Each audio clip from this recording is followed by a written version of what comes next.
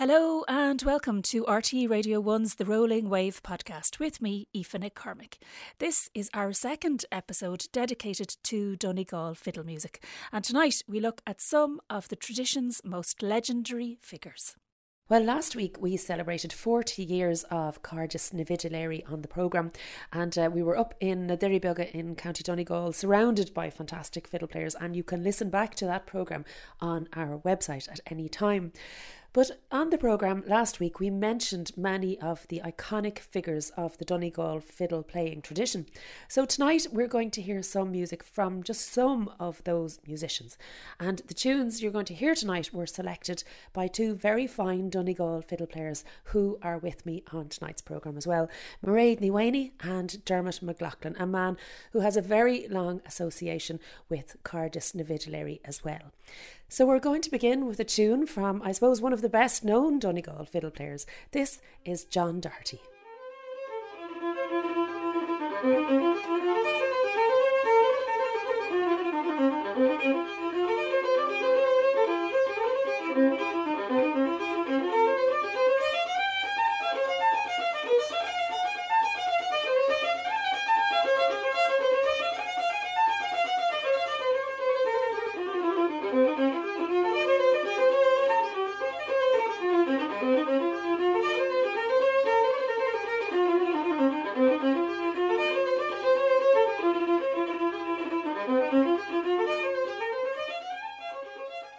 Chin John Doherty, and that was Bonnie Kate, and that is from that classic record, The Floating Bow.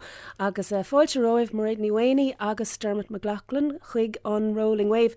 Dermot, last week on the show about Cardi's na Fiddle, people were talking about how isolated Donegal fiddle players were, even amongst themselves, and that they wouldn't have had the opportunity to meet. But John Doherty was somebody who kind of passed those boundaries, wasn't he? He was a well-known figure way back, wasn't he? He was indeed, and you could say John had a bit of a circuit as well around parts of Donegal through his trade as a tinsmith and as a travelling musician. But he was also picked up by many of the collectors like Lomax, Ennis, Kieran McMahon and others.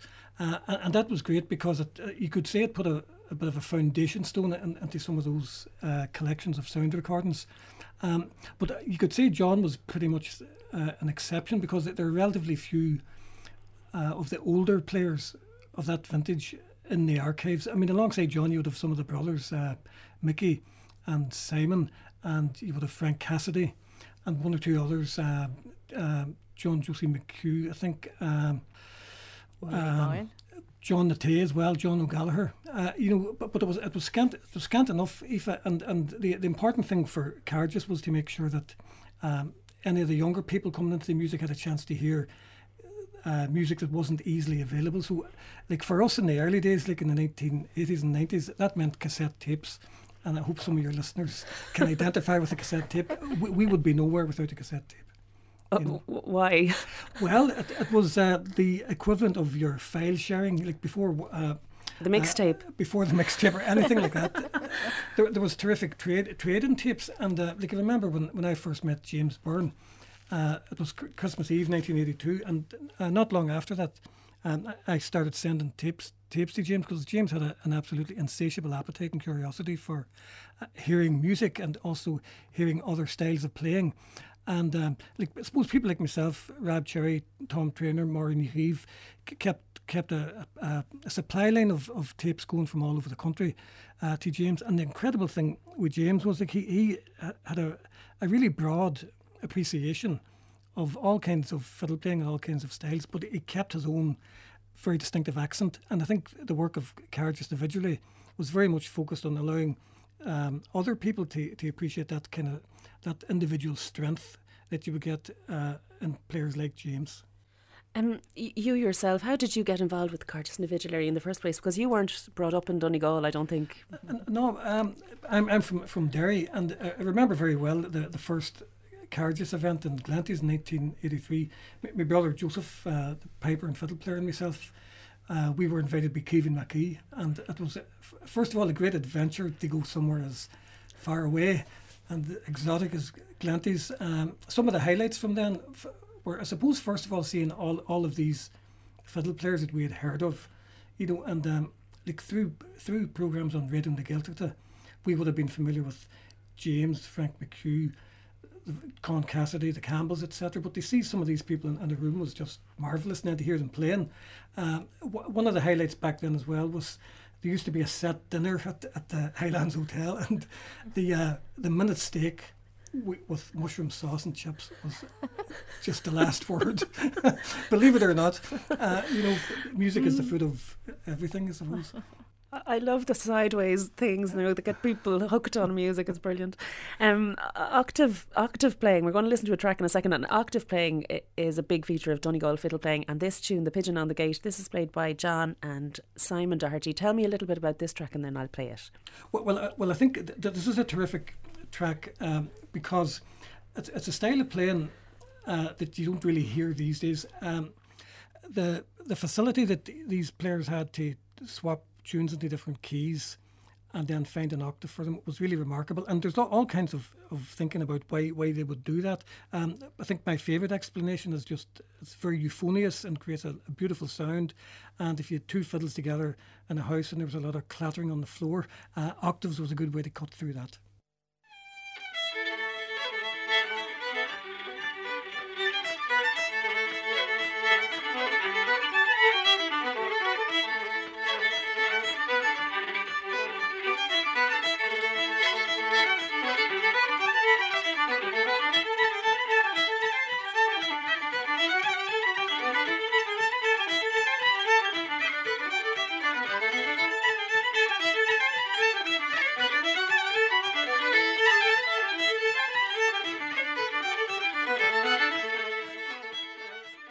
John agus Simon Doherty and Chinnagus the Shin and The Pigeon on the Gate. Mairéad ní Mhaonaigh, Dermot McLaughlin was just talking about James Byrne, and as we heard last week, he was and he is a huge figure in Donegal fiddle playing. What makes him such an inspiration, such a good fiddle player? James was from a very old tradition, he learned from his father, obviously, and his neighbours. Every neighbour seemed to have a fiddle in the house, and he was brought up with that music, which was a very unusual set of tunes and dances, and he was also very well versed on old songs from that area, especially the Gaelic songs.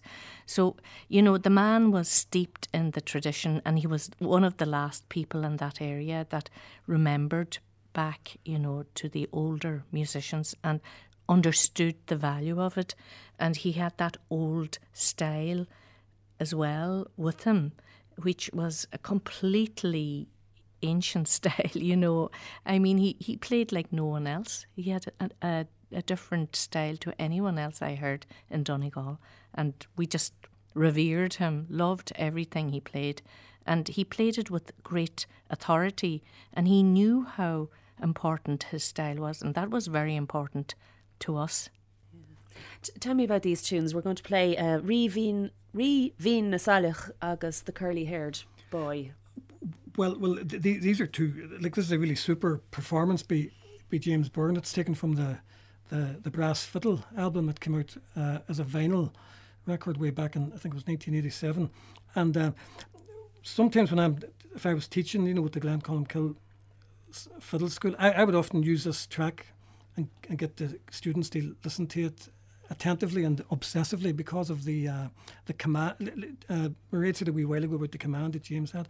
Well, if you listen particularly in the first tune, for the way James plays a drone with his fourth finger on the G string to sound a D, it's the accuracy and the crystal clarity of it is exceptional. So it's always worth a listen.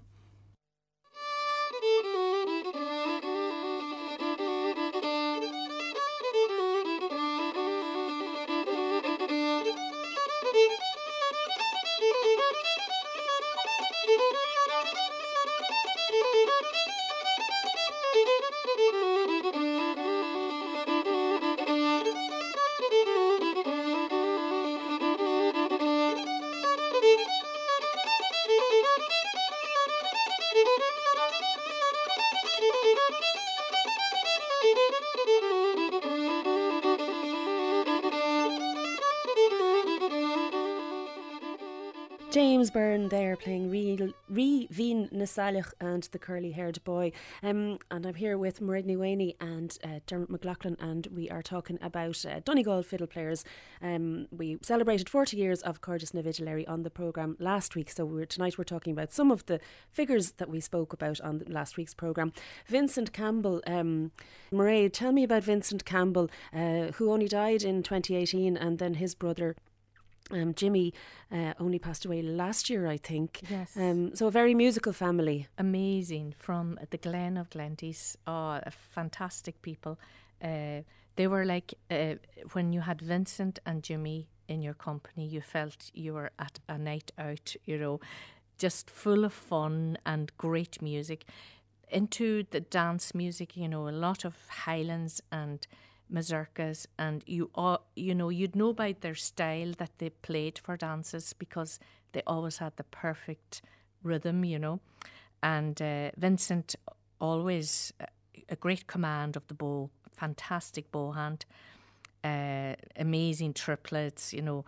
He was always just pushing his ability always, you know. He was an incredible musician and a great man for the story behind the tunes as well. And then, of course, Jimmy, a total gentleman. We miss him terribly here in Donegal because he was one of the elders. And in recent years, we would meet up a lot with him, and you know, he had great stories about the house dances and the characters around his area.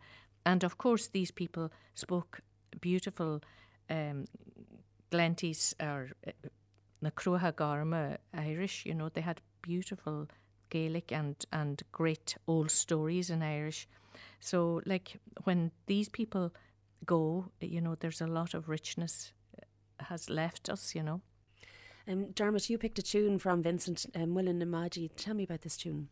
Well, it's a 4-part reel, and I think it shows really Vincent at his most relaxed, flamboyant, colourful, almost unruly best on the fiddle, because he could really do anything he wanted, you know. And I remember very clearly when we recorded this for the brass fiddle. You know, the first trip we made up to Glenties to do the recording, Rab Cherry went looking for Vincent. Vincent was up putting a roof on a house, and he says, "Oh, hello, Rab. What brings you up here?" you know, and we don't. As if he didn't know. As if he didn't know, like. But whenever we got the recording started and Vincent came into the room, it was a really stunning experience. Like, it was the amount of energy and colour that man could put into a tune was something else, and nothing was ever the same twice. But this track here, and we used it for the very opening track of the brass fiddle. It's like an absolute immersion into what this whole culture of fiddle playing is about.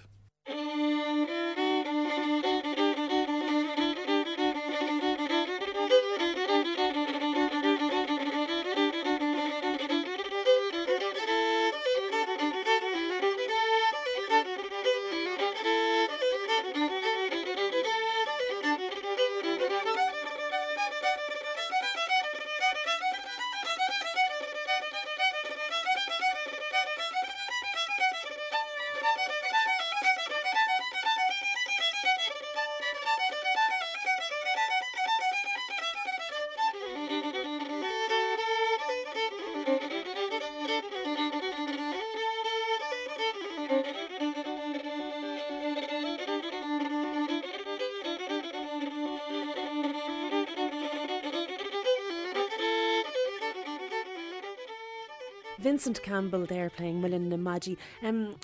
Dermot McLaughlin, Mairéad when you mentioned there the bow and Vincent's command of the bow. Is that the secret of Donegal fiddle playing in the bow? I mean, all those triplets there that Vincent had in that tune. Well, I always think that the at the heart of it, I think the bow is what will give you the distinctive sound or the feel or the contours in somebody's music. Because I suppose when you think about it, you know, there's only so many ways you can play the note on the strings. So it's really what happens with the bow arm, I think, that determines the rhythm and the swing and the punctuation. And like, it's really interesting when you compare the like what we heard from Vincent there, with what we heard a wee while ago from James, and prior to that with the Doherty brothers. They're all from the Donegal region, but they're entirely different rhythms and sounds. But there's still something common among all those players. And it's almost too easy to say it's just staccato bow work or detached bow work. There's more to it than that. But I do think that the way that the music was so closely intertwined with dancing meant that somebody who was going to be considered a good player obviously had to have empathy with what the dancers needed. So, like a player, somebody who was good at playing for performance, probably would not be the first call for the dancers, and maybe vice versa. But I think when you hear, like Mairéad put her finger on it there, like the Campbell lads really had the rhythm of the dance all the way down their bow arms. Beautiful. But definitely, like when you hear Mhaonaigh there, you just want to dance. Like that rhythm that Vincent has, that's truly coming from the house dances, And if you didn't have that rhythm, you may as well stay at home, because people were. I remember playing tunes in Hudies one night and everyone talking through it, and my father said, the old boys at the bar are saying all that music going to waste and nobody dancing.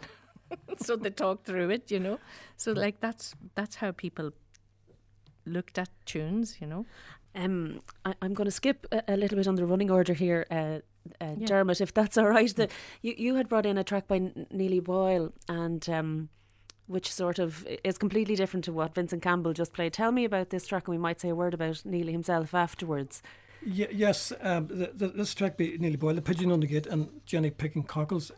It's really hard, what words to use sometimes when you're talking about Neely Boyle. It's a bad sign for radio, though. I know, but the reason I think this track is important for people to listen to, like very selfishly, I would say, is because I love it, and I'll never forget the first time I heard it. Actually, it was at a Scarlegsha in Ennis. I think it was 1977. I was in Paddy Glacken's fiddle class, and Paddy brought in a tape recorder one day, and he played this track. And I think everybody in the class was stupefied. We just didn't know what to make of it. First of all, it's a tune that we all know, The Pigeon on the Gate, but it's in a really unusual key. And then the fiddle is tuned high, and there's this almost unearthly rhythm and pulse and swing in it. And I suppose I've been listening to it for, I don't know, maybe 30 or 40 years, and I never get tired of it. And one thing that always jumps out at me, and I often refer to this when I'm doing fiddle classes, so much of the rhythm comes from the bow, but you don't always have to be using bow triplets and staccato to get that rhythm. And if you listen to this track by Neely Boyle, there is no bow triplets, and it's all finger work. Yeah, and it's magic. It's blow your mind fiddle. Blow your mind fiddle.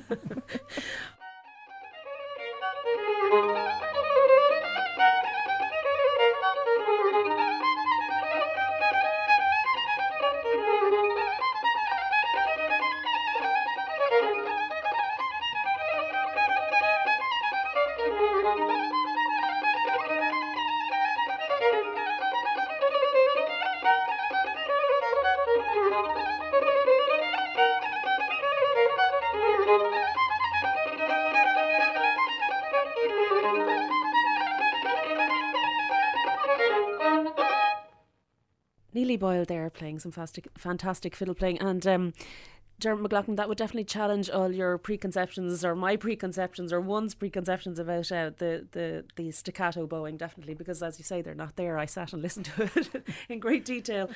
He was an interesting figure, wasn't he, Neely Boyle, because he was born in the States. He moved home, I think, when he was about 8, but he had a sort of semi-professional music career. Yes, yeah, very, very interesting. Like he played. He was the soundtrack and the special effects for silent movies, for example, and on top of all that, he carried a large repertoire of song and Irish.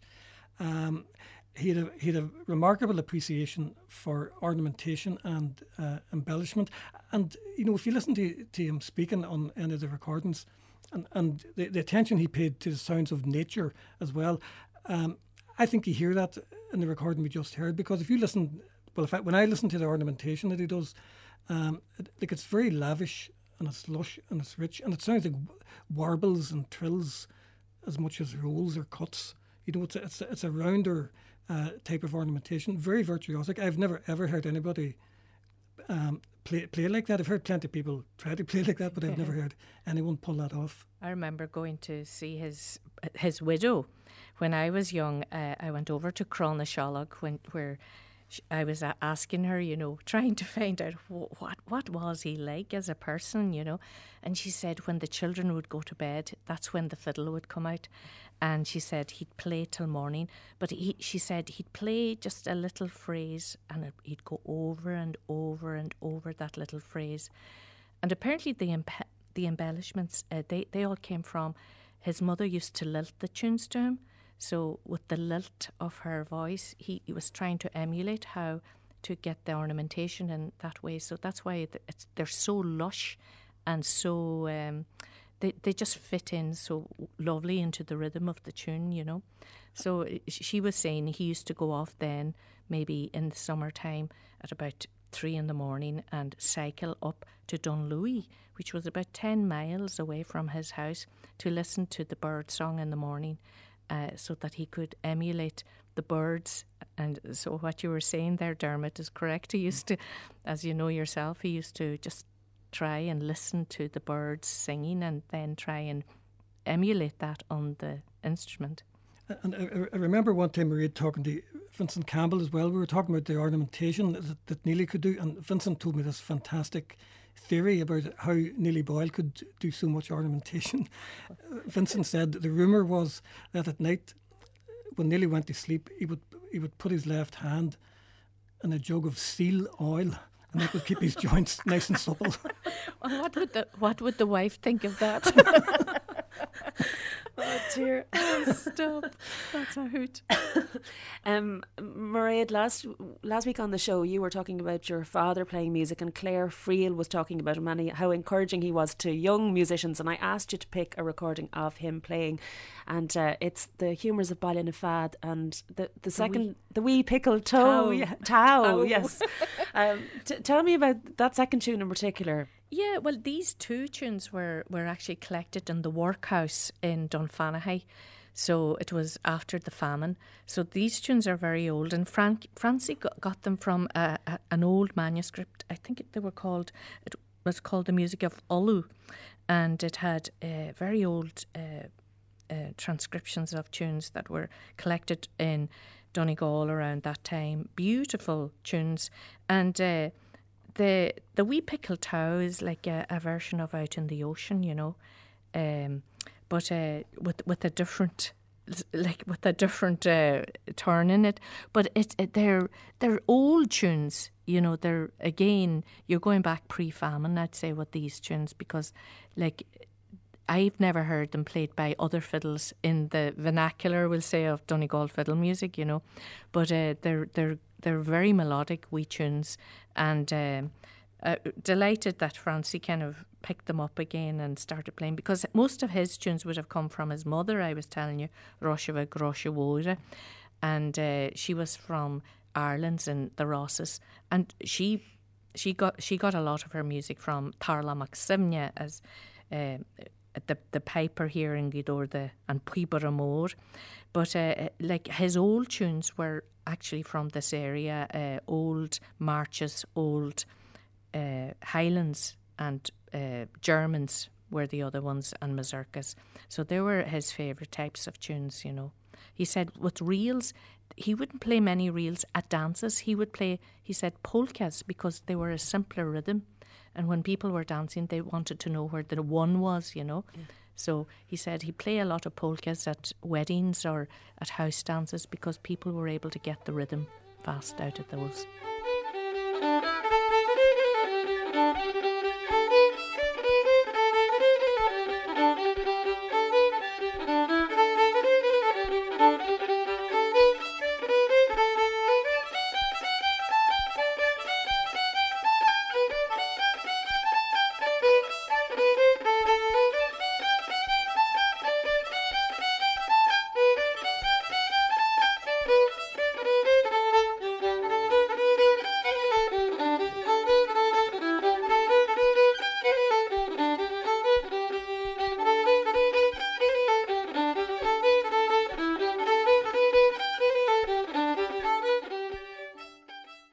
Crunchy so many there, and he was playing The Humours of Ballinafad and The Wee Pickle Tow. Dermot, McLaughlin, Frank Cassidy. So we were talking about collectors earlier on, and Seamus Ennis visited Donegal and was very impressed, I think, by Frank Cassidy. Tell me a little bit about Frank, if you can. He seemed to be a sort of a lonesome or a lonely figure. Is that fair? Yeah, I think that's a fair comment from what we know of Frank. He's a person who seemed to be hovering around the edges of the community in some way, but he was very much at the heart of it in terms of the culture and the music and the language. And I was looking through some of Seamus Ennis's notes from his collecting days as part of a project that Mhaonaigh Hogan asked me to get involved in during the lockdown, actually.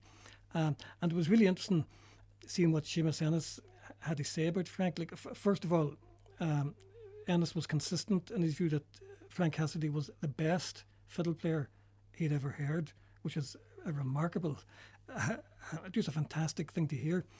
But Frank also came across as kind of a bit elusive and maybe a wee bit slippery. He didn't want to get pinned down too much by Seamus Ennis, and Seamus even talks about more or less going and pitching himself outside Frank's house waiting for him to come home, but Frank would be somewhere else.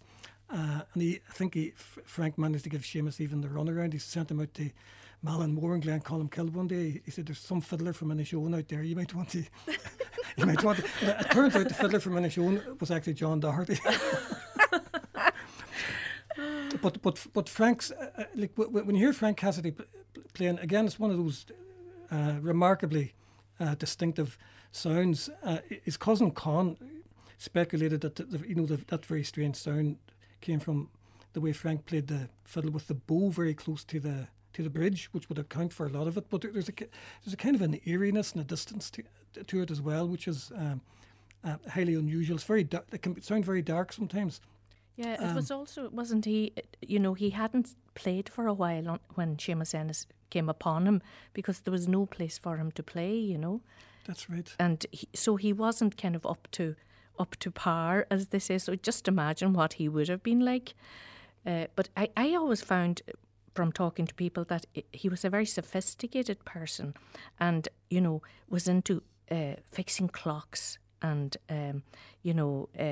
mechanical things. So obviously an amazing mind, And the air we're going to hear on Lundov, the Blackbird, like the air playing is just gorgeous, but the fiddle technique is very complex too. I mean, all that third position and the perfect tuning and all of that. Where did he get all that, or would he have been self-taught and all that? Well, I believe so. But at the same time as well, I feel like it's commonly acknowledged that the standard of fiddle playing down around Teelan and Kilcar and Glencolmkill, the southwest, was very, very high. I think the way Seamus Ennis put it was there was a nest of fiddle players. Nest.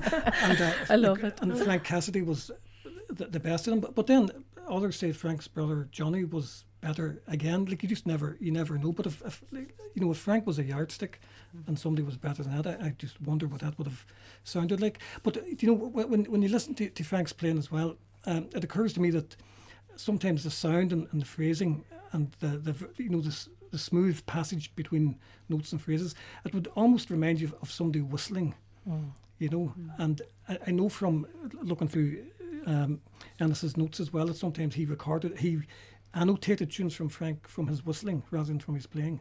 And also, Frank easily played third position. And like that was one thing the Dohertys did, well, John Doherty did as well, at ease. They played in all these strange keys, and so did Frank Cassidy. So there was that sophistication of like nearly semi-classical, but these are supposed to be folk musicians, traditional, folk musicians, but they were testing and pushing their art to the limit, Well, let's have a listen to him play that air on Lundov, the Blackbird. But just before that, there's a little line from Seamus Ennis speaking about Frank Cassidy. In Teelan, south of Carrick, at the mouth of Glencolmkill in southwest Donegal, there was a great bunch of good fiddle players in the old days. When I got there were only about 4 extant, and of these a man named Frank Cassidy was by far the best.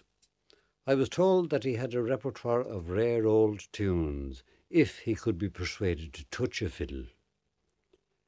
I finally persuaded Frank to handle his fiddle, and out of practice though he was, his performance was, to me, a revelation.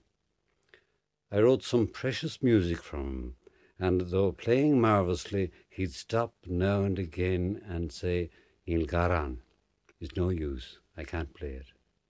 But I'd persevere and he'd continue.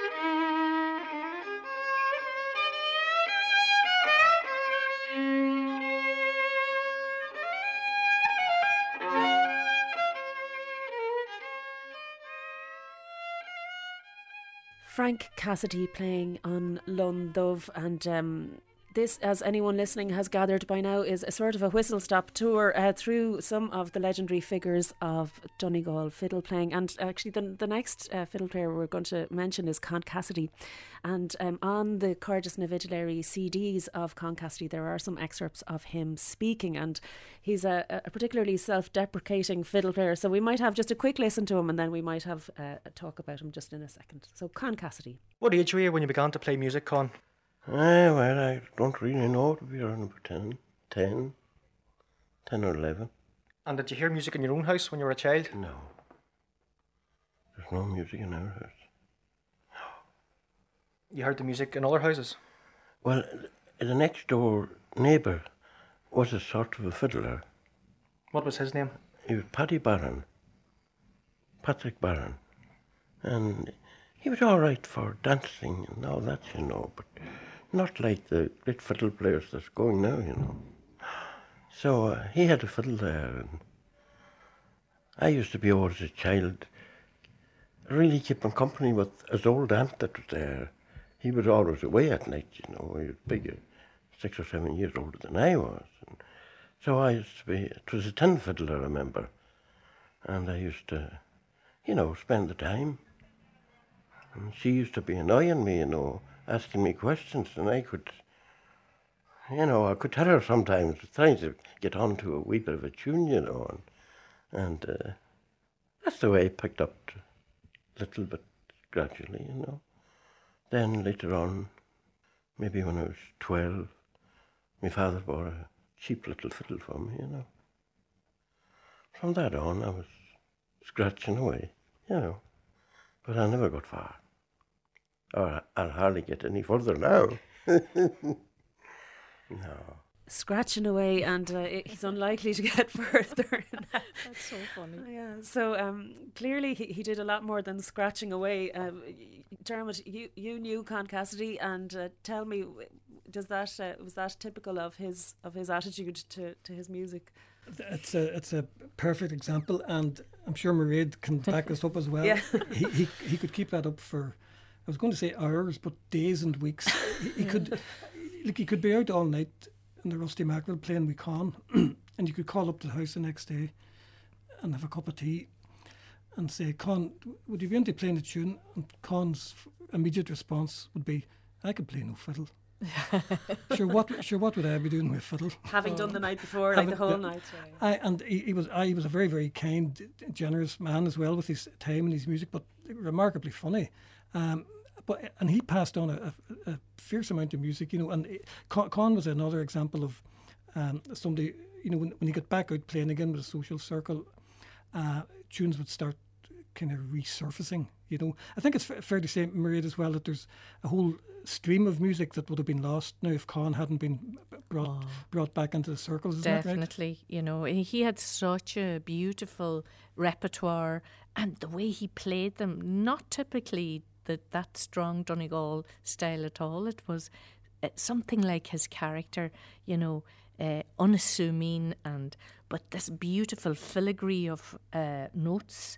And he used to always wear this tie that was a sort of an open stitching tie, and I always thought the tie correlated with his tunes, because there was all this, it was just like a bit of crochet done with on the fiddle. It was so different to John Doherty's playing or the Campbell's playing, but equally as Donegal, we'll say, in, I don't know, attitude maybe.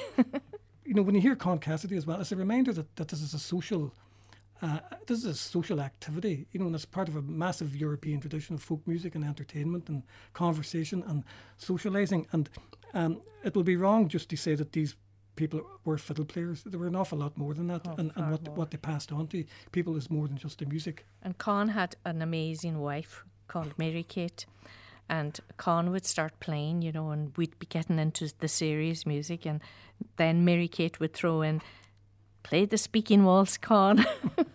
Or, you know, she would have a few favourites, you know, but, you know, it was that character, you know, the character and the fun and the camaraderie and the welcome they'd give you.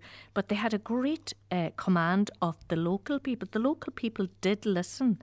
They knew it was special. They knew, like, whenever you'd been the Rusty Mackerel and Con Cassidy play a solo, you wouldn't hear a pin drop, because people knew this was special and that he should be listened to, you know. And the same with James. And that they had that old, you know, maybe they got it from their parents. You listen to these musicians because these are special, you know. We have a track here from Con. Would you introduce this for me, Dermot? It's the Dear Tobacco. Yes, it's a terrific example of Con's real playing, and you know, if you saw Con playing, you didn't see an awful lot happening. Sometimes he looked very like fragile and reserved when he was playing, but when you listened, it was very delicate, very very sprightly music. And in this track in particular, it's from his second CD. It's great to think that Con Cassidy has 2 CDs out. It's one of the highlight tracks, in my opinion, the Dear Tobacco Dear.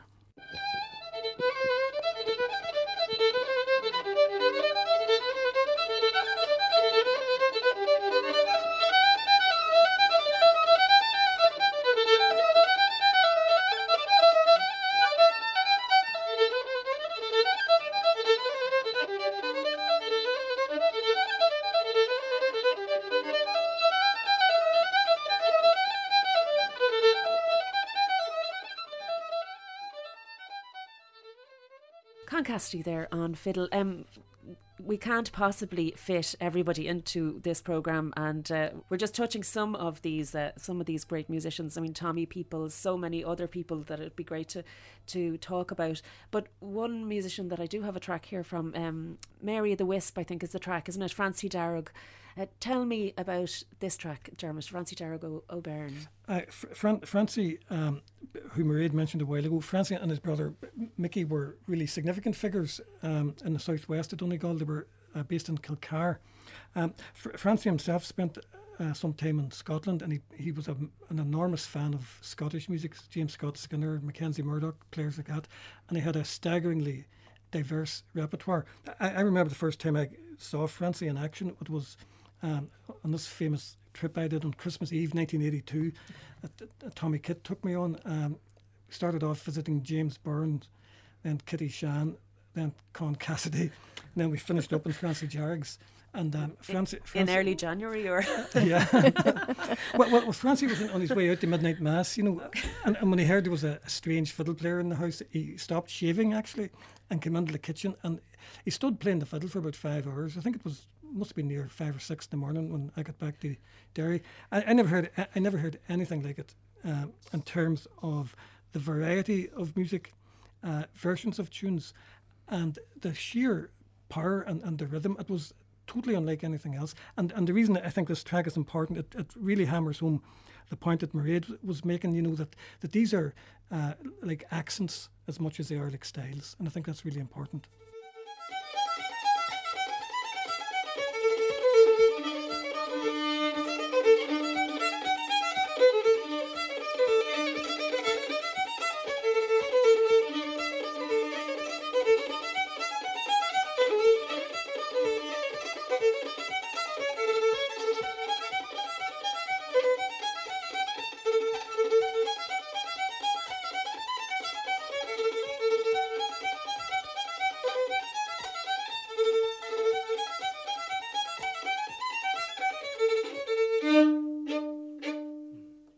Francie Darrogh O'Byrne and Gin agus it's more in a sup, isn't it, or Mary or the Wisp, I think it's down as on the CD cover.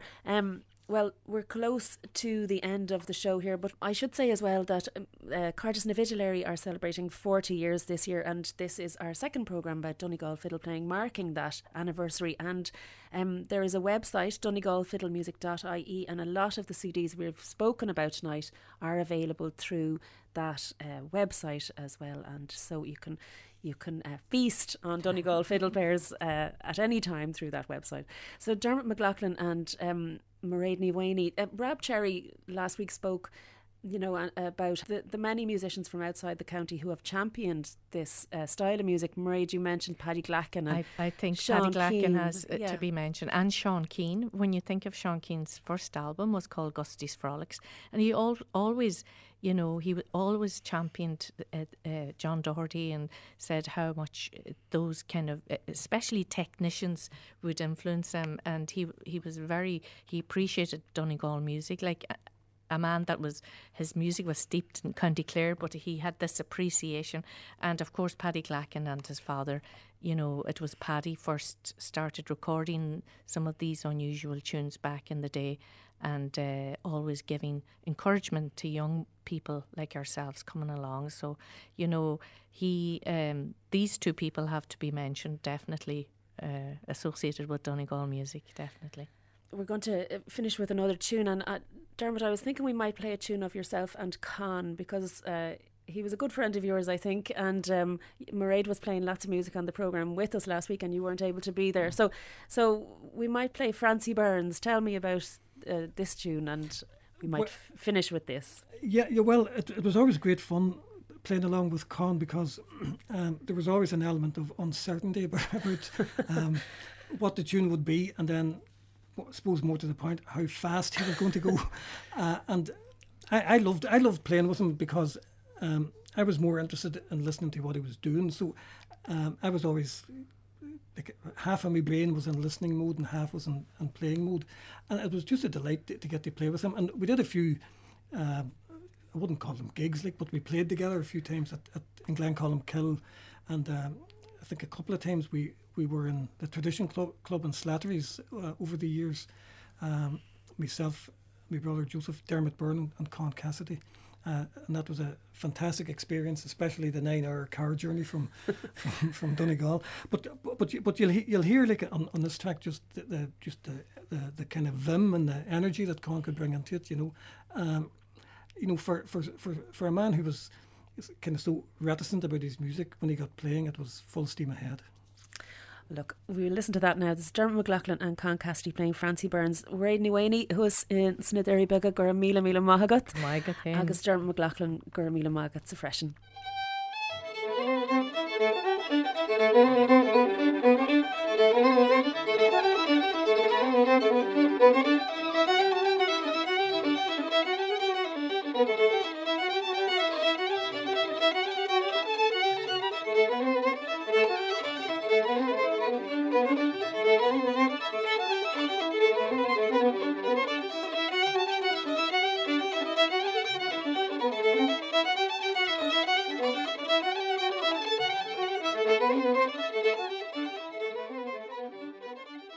And thanks for listening to the Rolling Wave podcast. For rights reasons, the music here is shorter than in the original broadcast.